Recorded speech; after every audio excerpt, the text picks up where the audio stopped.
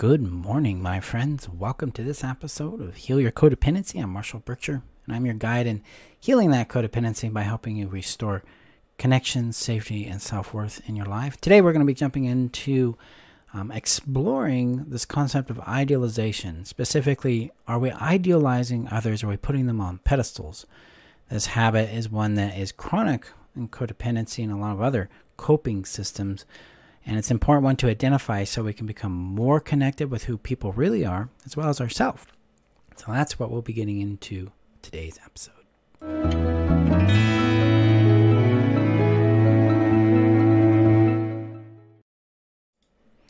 So, do you idealize others? Because I know I have, and sometimes I still do. So what is idealization? Well, it's the habit of seeing another person as perfect, as flawless, as being a particular way that you want someone to actually be in your world. Children do this a lot with parents. They do this with teachers. They do this with authorities or people that they admire. Children that are neglected or abused in their life do this a lot as a means to coping with the uncertainty they live with in response to the people that have power over them, like their parents, like their peers, like friends or romantic interests when they get into their teen years and stuff, as well as authorities in their world. Idealization is basically a habit we create to cope with the uncertainty of human beings, especially when we have not been grown up or raised in family systems where things were solid, they were predictable, they were safe, and they were consistent. Instead, when it's chaotic and unreliable, we'll often turn to idealization or this fantasy of creating perfect, ideal people in our minds in order to cope with that. So let me know where in your world you've been doing that. I know I've done it. I've done it with therapists. I've done it with partners. I've done it with children. I have done it with my parents. I have done it with deity. I have done it with jobs, businesses, money, things like that. All of those were in reaction to the lack of safety, the lack of skills, the lack of confidence I had in myself to navigate the experiences I was having and address the problems I had in my life.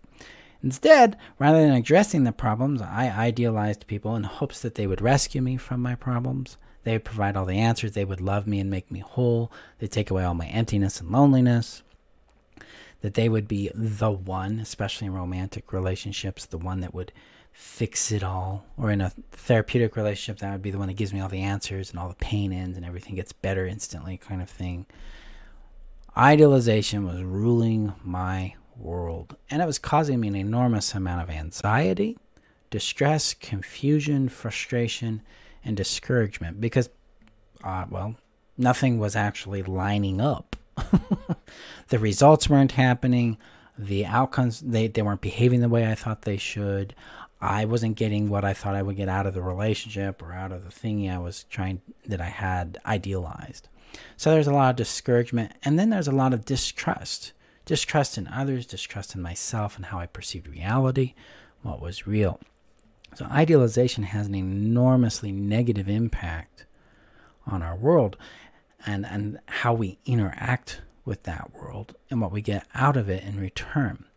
This is why it's kind of a Bluntcake. We have to become willing to see how we are idealizing other people, places, and things in a way to cope with what we don't have in our life or what we are or what pain we are coping with in our life. So signals that we're idealizing someone: one, we make them into something greater than a normal human being would be. They are flawless. They are perfect. They have the thing you've been looking for. They're the greatest at something. They're the most perfect. It's just an amazing thing. We feel maybe euphoria around them. We feel maybe a large affection towards them. We also feel like a submissiveness, found that the fawn response loves to be part of the idealization experience, where we fawn to them, we submit to them. They're the authority, they're the special one. We actually might visualize that they're above us, or feel like they're up there. They're untouchable and unattainable. They've got it all figured out. Yeah, those are core signals of the idealization. Other signals that show up with the idealization is when that human being actually does something that's a human being thing, like say no, do something you didn't expect, advocate for themselves. Not one of my own experiences was they didn't know I felt that way about them. I had made up in my mind and my fantasy that they did. I was in total shock. So feeling shocked about a behavior they do, unless it's like an abusive behavior, that's our caveat, but feeling shocked at some normal human behavior they do, alarmed that they have limits, or that they did something that disappointed you. These are signals of idealization. It's like, how could you? I never thought you'd be that, or something like that. We got to bring human beings off these pedestals we put them on, start to first acknowledge that they're actually a human being, just like we are. They have limits, they have challenges, they have interests that diverge from our own, that they will do things that we may not agree with, or that could be disappointing because they have a different value or priority in that situation than we would. This process of acknowledging the humanity of another human being helps us bring them down off that pedestal and back to earth, where they're equal with us. Or we start to see ourselves as equal with them. We're both human beings. We both have things going on in our lives that matter. And we're not here to rescue each other. We're here to support each other in what we face. For me, this was extremely important in the therapeutic realm, because I used to put my therapists and coaches on these pedestals. And then when they'd inevitably not solve the problems that I thought they should be solving for me, disappointment, frustration, blame, distrust, all of that. Or when they said or did something I didn't agree with, or didn't understand, or didn't like, cut them off. It was very, very black and white, very, very polarized in that respect. When I started to heal, started to acknowledge, I've got this habit of creating fantasies about who people are, and started to get to know who people are, I had to walk through this valley of disappointment, valley of distrust, like, I don't know that I can trust my senses about people, and then into the valley of acknowledgement of, hey, this is a human being. I get to know them as a limited being, just like I'm a limited being. And that actually brought a lot of comfort, a lot of peace. It empowered my ability to say yes and no to things. It also brought into my lap my own responsibilities towards my pain, towards my needs and my wants, and to the very sober realization that no one's obligated to provide those for me. In fact, my job is to connect with people who want to provide to those things, and then ask of them those things. That was a very big deal, big transition out of idealization into a pragmatic, realistic connection with other human beings. And that's part of our healing, though, is to connect with real people in their space and allow them to connect with us in our real space, so that we can know and see each other as we are, and then from there determine how that works for us, whether or not we would want more of that person in our world or less of that person in our world. So part of idealization is coping with pain, coping with neglect.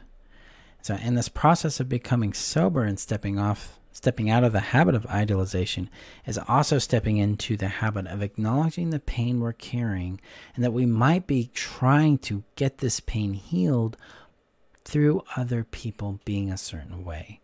I know for me, because of the neglect I lived with, and then the death of my mother, I was always looking for a mom. So I would idealize partners. I would idealize other adult women in my life as, the mom. They're going to love me completely and perfectly. And I had sought that in order to try to cope with the lack of getting that in my life. The work here, when we can identify the unmet need and the pain that it's expressing, the work is then to start providing for that need in a realistic way. So I had to break the idealized fantasy that someone would love me completely, and then I would feel really good about myself. They would take on the responsibility of making me love myself. It's really what was going on there. And I had to connect with, hey, it's my job. It's always been my job to love me.